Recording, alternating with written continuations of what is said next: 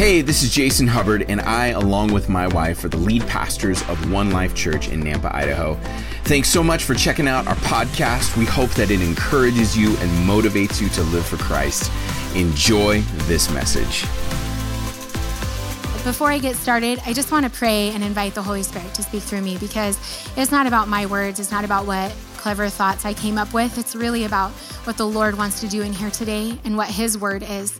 So Jesus, I just ask that you would come this morning. Holy Spirit, I pray that you would move through me. I pray that your word would land on fertile soil, that our hearts would be tender and ready to receive. And I pray that you would help my mouth to speak exactly what you want to speak today. Not Ellie's words, not Ellie's thoughts, but your thoughts, your words today. I just submit to you, Lord. I pray that you would come and just use me as a vessel, and that today we would walk away changed by your word, changed by your Holy Spirit. In Jesus' name, amen. Amen. So I'm going to read our passage first. And as you can see, we're moving into a series called Run with Endurance. Endurance is such a strong and important part of the Christian faith. We don't just sprint and then we're at the finish line. We actually have to endure. We run a long distance. Sometimes it's short, depending on where in life you ask Jesus to be your Lord and Savior. Sometimes it is short, but typically we're running a long race. It's not a short distance. And so we want to kind of come in with this series and just talk about how to run with endurance. What does the Bible actually say about it? What does it tell us to do? And how does it instruct us in this? Because we don't want to just run and peter out. We actually want to run and win the prize, like what Paul talks about. So our passage today is from Hebrews 12. It says, "Therefore, since we are surrounded by so great a cloud of witnesses, let us lay aside every weight and sin which clings so closely, and let us run with endurance the race that is set before us, looking to Jesus, the founder and perfecter of our faith, who for the joy that was set before him endured the cross, despising the shame, and is seated at the right hand of the throne of God. Consider him who endured from the sinners such hostility against himself, so that you may not grow weary or faint-hearted." You know, as I was preparing for this message, I got this vision of a church, and I believe it's our church. I actually believe it's maybe the Big C church, like all churches collectively. I don't think it's limited to One Life, but I got this vision of a church literally burning and yearning with hunger for more of God's presence in holy awe of their Redeemer. So literally just like hungry. I can't get enough of him. I just want more of God. I just want more of who he is, because he's so holy and he's my Redeemer. And I saw this church just like yearning. And then I also saw this people who were set ablaze with the warmth of his love. So it's not just that they're burning for his presence, but they're actually like motivated by his love. His love fills them and stirs them in a way that motivates them to do something. And then they turn around and they have this relentless tenacity, this relentless abandon to reach the people who are around them with the gospel of Jesus Christ. So it's like they're building in the secret place. They're hearing his voice. They're reading his word. They're getting hungrier and hungrier and hungrier. And then they turn around and they're like, I want to reach the world. I want to tell everyone about what's happening to me. And we all go through seasons where that's really hard, right?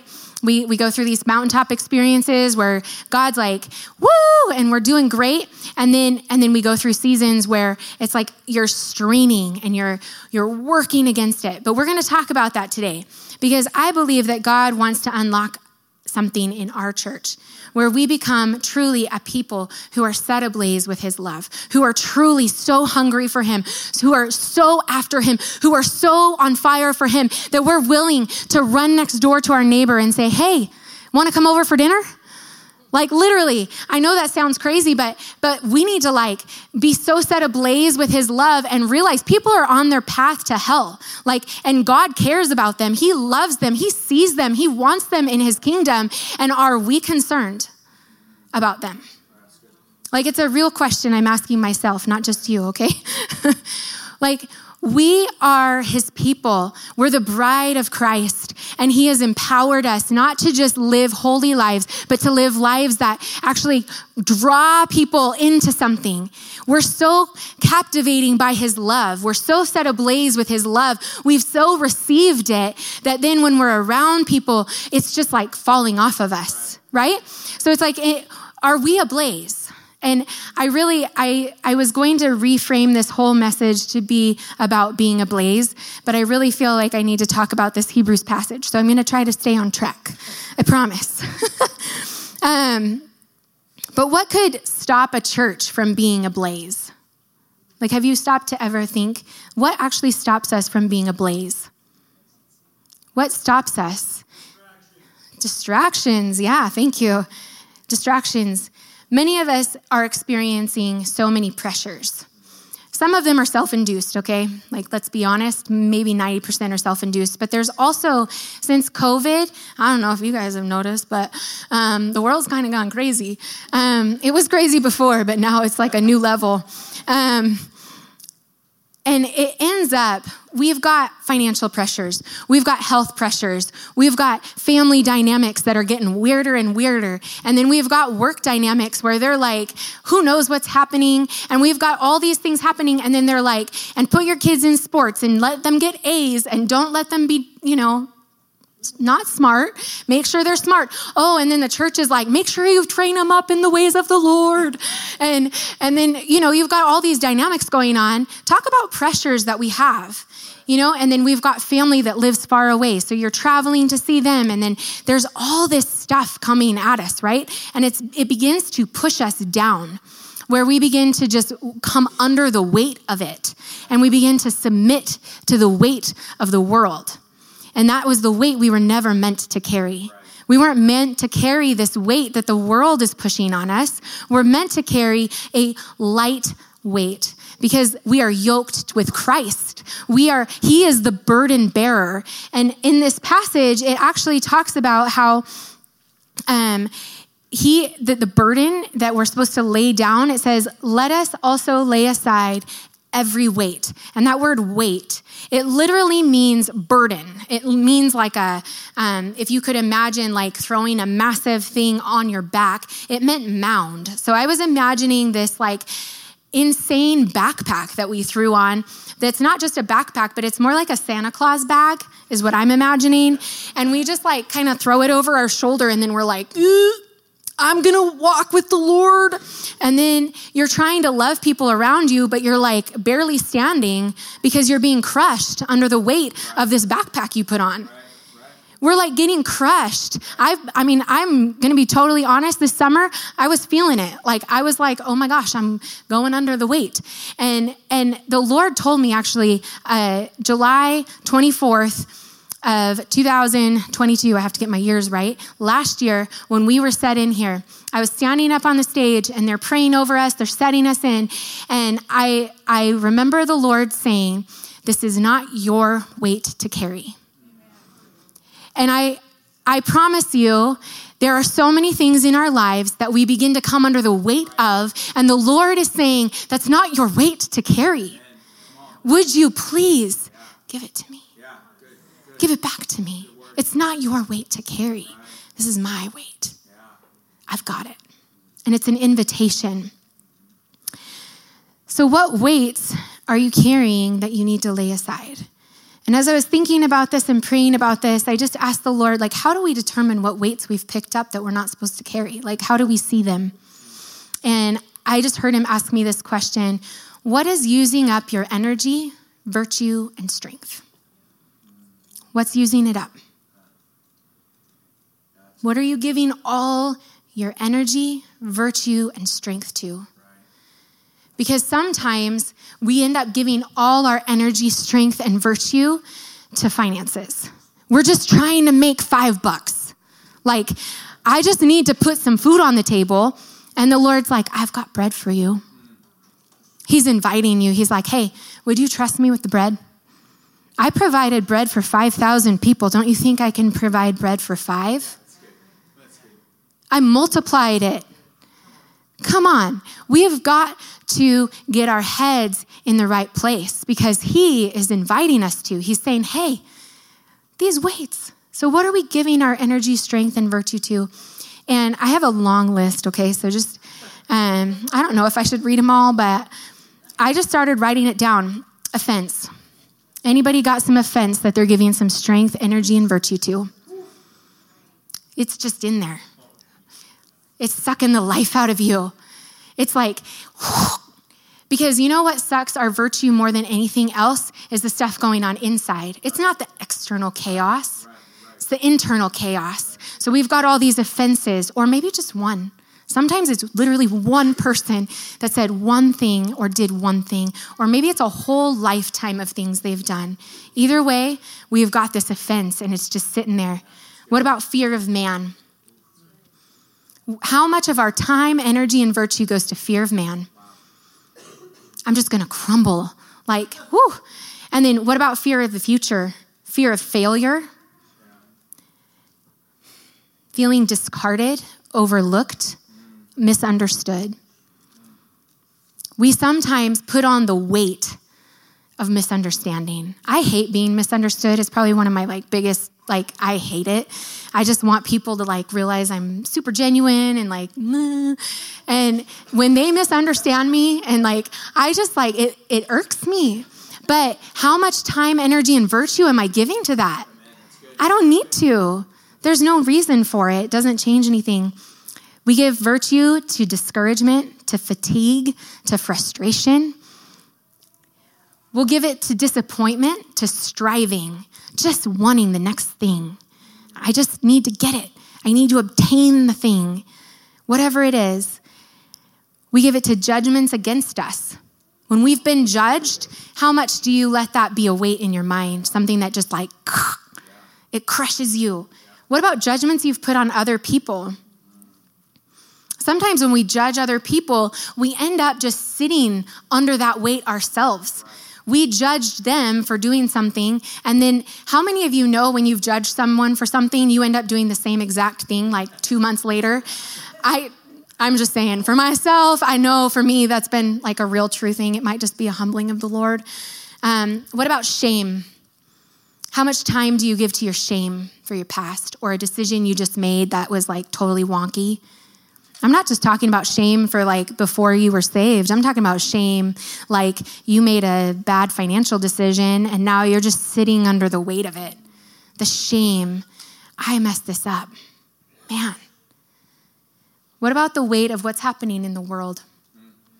There's so much weight that comes against us with the world. And we just get caught in this reasoning of well, maybe if we do this, or maybe if we do that, or maybe if we do this. Blah, blah.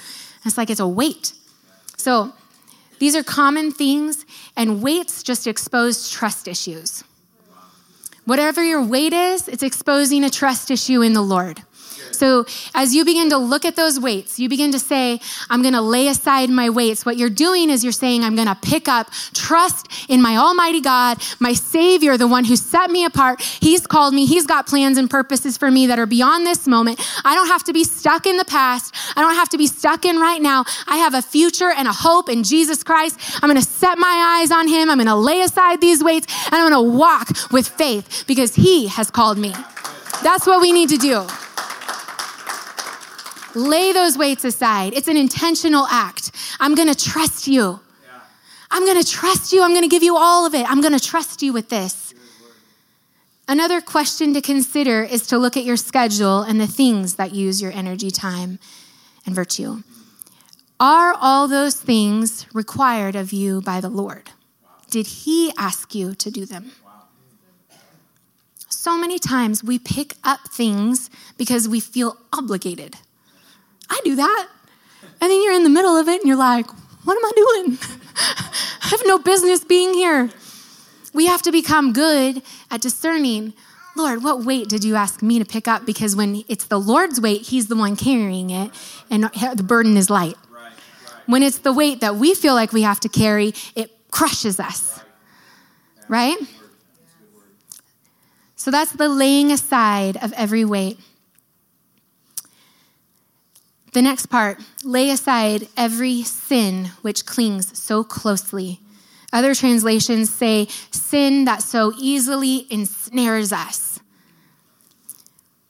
The thing is, the Spirit who dwells in us yearns jealously. That's James 4:5. It says the Spirit in us is yearning jealously for our hearts. It's not like his Spirit is like, meh, if you decide to come. He's like, come to me.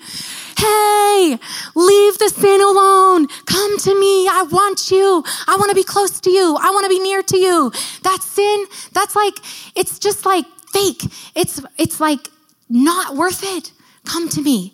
He yearns jealously for your heart. The aim of his jealous yearning is that we might burn with fiery passion for our beloved and him alone. He doesn't want us to just be mediocre, like we attend church on Sunday Christians. He wants us to be on fire, ablaze with love for him because he loved us so much, right? So let's lay aside the sins that ensnare us.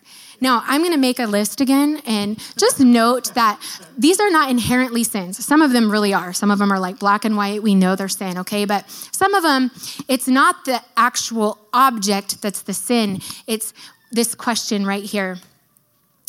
What are the competing affections of my heart? Right. Yeah, that's good. Yep. What's competing for my affection? What's competing for what's happening in my heart? Right. So please note, your phone is a competing affection. It's not a sin, except for how you're engaging with it if the Lord convicts you, not me. It's up to him. He has to speak to you about it, not me. What about having this obsession with a different house, a different car, a different spouse, a different kid, a different la la la la la la la? We could just keep going, right? And yes, I listed all those things because sometimes you think them, don't lie to me. What about addictive behaviors? The pornography, the alcohol, the drugs, the things that just keep sucking us in for more. I could add video games right there because sometimes those get us to a place where we are just, the affection of our heart is so caught. And here's the deal. There's no condemnation in any of this. It's not like, oh, you're such a sinner. It's an invitation. And I hope you hear my heart in that. It is an invitation from the Lord. Hey, lay it aside. I'm going to give you power to do it if you'd ask me. If you'd ask me, I'm going to help you overcome this. It doesn't have to define you. It doesn't have to keep you trapped. You don't have to keep walking in it because I'm going to give you everything you need to overcome it. I'm going to give you the tools. I'm going to give you the power. I'm going to equip you. I'm going to put people around you that are cheering for you. You have to open up to those people, but they'll be there if you will open up. Hopefully, I know our church, I know a lot of people in this church. If you tell them that you are caught in an addiction, they are going to love the tar out of you. We're going to come around you. I don't care if it's drugs and you've been lying to all of us for 5 years. Doesn't matter. Here's the deal. If you've needed to be on something for 5 years, in your mind you've needed to be on it, come clean. Just tell people. It's time to be real. It's time to open up because what's in the dark stays hidden and it's going to keep you trapped. But if you bring it to light, it has no power over you anymore. It breaks like one moment. We have some sins being caught up in TV shows. Keeping stats on sports. Now I'm telling you, I know I'm stepping on toes. I'm just like right now, okay? I get it. I'm not saying keeping stats is wrong, okay? I'm not saying that's a sin. I'm saying if it's competing for the affection of your heart, you bring it before the Lord and ask him. Right, that's good. Yep, that's right. All the wives are like, yes. What about shopping and filling up your online shopping cart? Zillow, video games, Facebook, Instagram, TikTok. I don't use that, but I don't know. Some people do. Other ones, I don't know. There's like 100 now, so I'm not going to list them all, but it's truly what is competing for the affection of your heart. Good. If when you wake up, your first affection is your phone, we got to make some adjustments. Right. That's a good word. I don't know. I had Jason lock my phone down until 7 p.m. Or no, a.m. Woo! The whole day. You can't reach me till 7 p.m. No. From 9 p.m. to 7 a.m., my phone is totally locked down, aside from texting. I can text somebody. I cannot do anything else. It's like dead. And here's the deal. I'm not telling you that's what you need to do, but I want you to seriously contemplate with the Lord. Where is my affection? Is my affection this thing? Like, is it actually giving anything back to you? Or is it sucking the literal life out of you? Because I often feel like it's just sucking me dry. I don't know. Maybe you guys feel different. We need to yield our time to Jesus. Yield it to him. The next part of the verse says, looking to Jesus, the founder and perfecter of our faith, who for the joy that was set before him endured the cross, despising the shame, and is seated at the right hand and the throne of God. Consider him who endured from sinners such hostility against himself, so that you may not grow weary or faint-hearted. The key to this whole thing is, I believe, in the very first part, looking to Jesus. Amen. Some versions say, keeping your eyes fixed on Jesus. That's the key to the whole thing. We lay aside the weights and then we set aside our eyes. And you know what happens as we do that? He gives us a new perspective. It's a perspective that's different from what we've been looking at.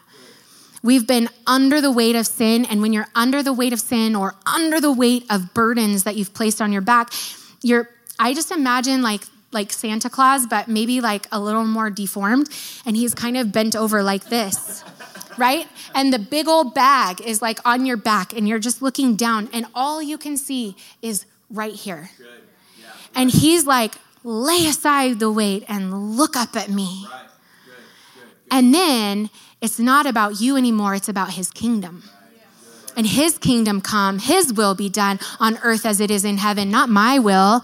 I've thrown off the weights. I'm free. I want to look at Jesus. I want to look him in the eye. I want to keep my eyes on him, the perfecter and author of my faith. And he who endured so much for me, he who was willing to go to the cross for me, he who was willing to do everything for me so that I could live eternally with him. I'm going to set my eyes on him and I'm going to lay aside this. And so it's this invitation to set those things aside. Now, if you've been around our church for any amount of time and ever heard me preach, you will know that I typically preach on prayer, and that's basically all the Lord's ever given me permission to preach on. This was the first, actually, I think, where I got to deviate.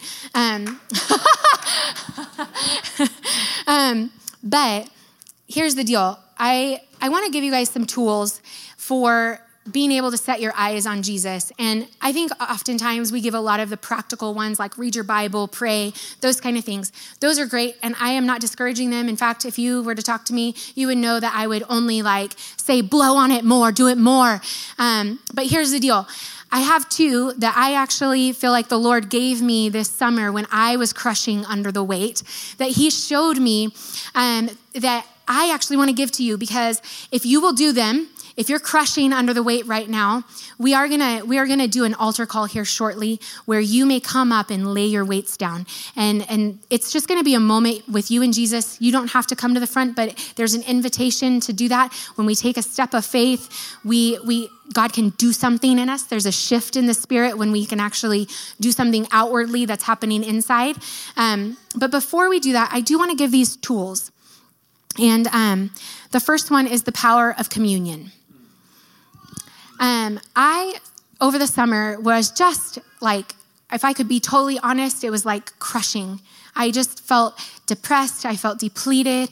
I felt uncalled. I had all these feelings, just like, bleh, right? All the things we talked about in the weights, which was so not what the Lord had told me when we came here, was I'm going to carry the weight. And I hadn't felt the weight at all since we had stepped in until this summer. And then it was like, I literally felt like I could just collapse into a puddle on the floor. And I remember just asking the Lord, show me what you want me to do. Because you have plans. You put us here, and I know you did. So you gotta show up for me.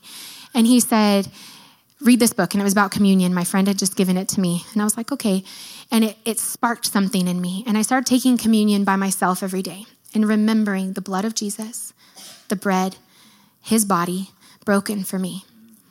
And if you will just wake up and take communion, whether it's by yourself, with your family, I don't care. The Lord doesn't care. But what it will do in you is transformational. It literally boosted me because all of a sudden, it wasn't the first day, it wasn't the second day, it wasn't the third day. I think it was like a week and a half in. I had full-blown moment with the Lord. He showed up in my bedroom like never before. And it was like this revelation of his greatness. And it washed away so much. And I started to just like feel like we were making progress again. And I was walking, but I still felt this weight. And this literally is a fresh thing, okay? But I know I'm going to like lose half of you, okay? So just prepare yourselves. Okay. Are you guys all ready to hear what the second tool is? These are tools for your tool belt, okay? Fasting. Here's the deal. Clap for it, because here's the deal. I promise you, if you are in a dark place right now, if you will consecrate your time to the Lord, fast some food. Now, only do this under health guidance and all the things, okay? But if you will lay aside food, start with a meal, build up, go to 2 meals, go to a day or 2. Honestly, work your way up so that you can fast for several days in a row. There is something in that consecration to the Lord that is going to break off some of these things that have tried to weigh you down. Because sometimes we try really hard to lay aside, and it's really hard to lay aside things and get our hearts right sometimes. So, altar calls are a great place to start, but then you actually have to go home and steward it. You have to go home and care for it. You have to go home and work it out. You have to work out your salvation. So you can't just come here and respond to the altar. That's the first step. Then as the Lord's prompting you, you go home and you begin to say, what can I do to engage further? And you can take communion, and then you can fast. And obviously read your Bible and pray. But in your fast, I would encourage you, read the New Testament, the Gospels. Read Jesus' words, because he has things that he wants to say to you in there that will come alive when you're fasting. They don't come alive when you're full. They come alive when you're starving. They come alive. There's a secret when your belly is hungry. There's a secret there that all of a sudden your spirit is starving too. And every time I did this fast, and I'm only telling you this because I want you to believe me, okay? It really does help, and it really is like you get so close to the Lord. As I was fasting, my prayer was, God, I just want to be in your presence. I could care less about everything else, but what had crushed me over the summer was I felt like his presence was gone. And I was like, I can't do this without your presence. I need your presence. I don't want to walk forward leading a church without your presence. I have to have it. You have to show up. We can't do this.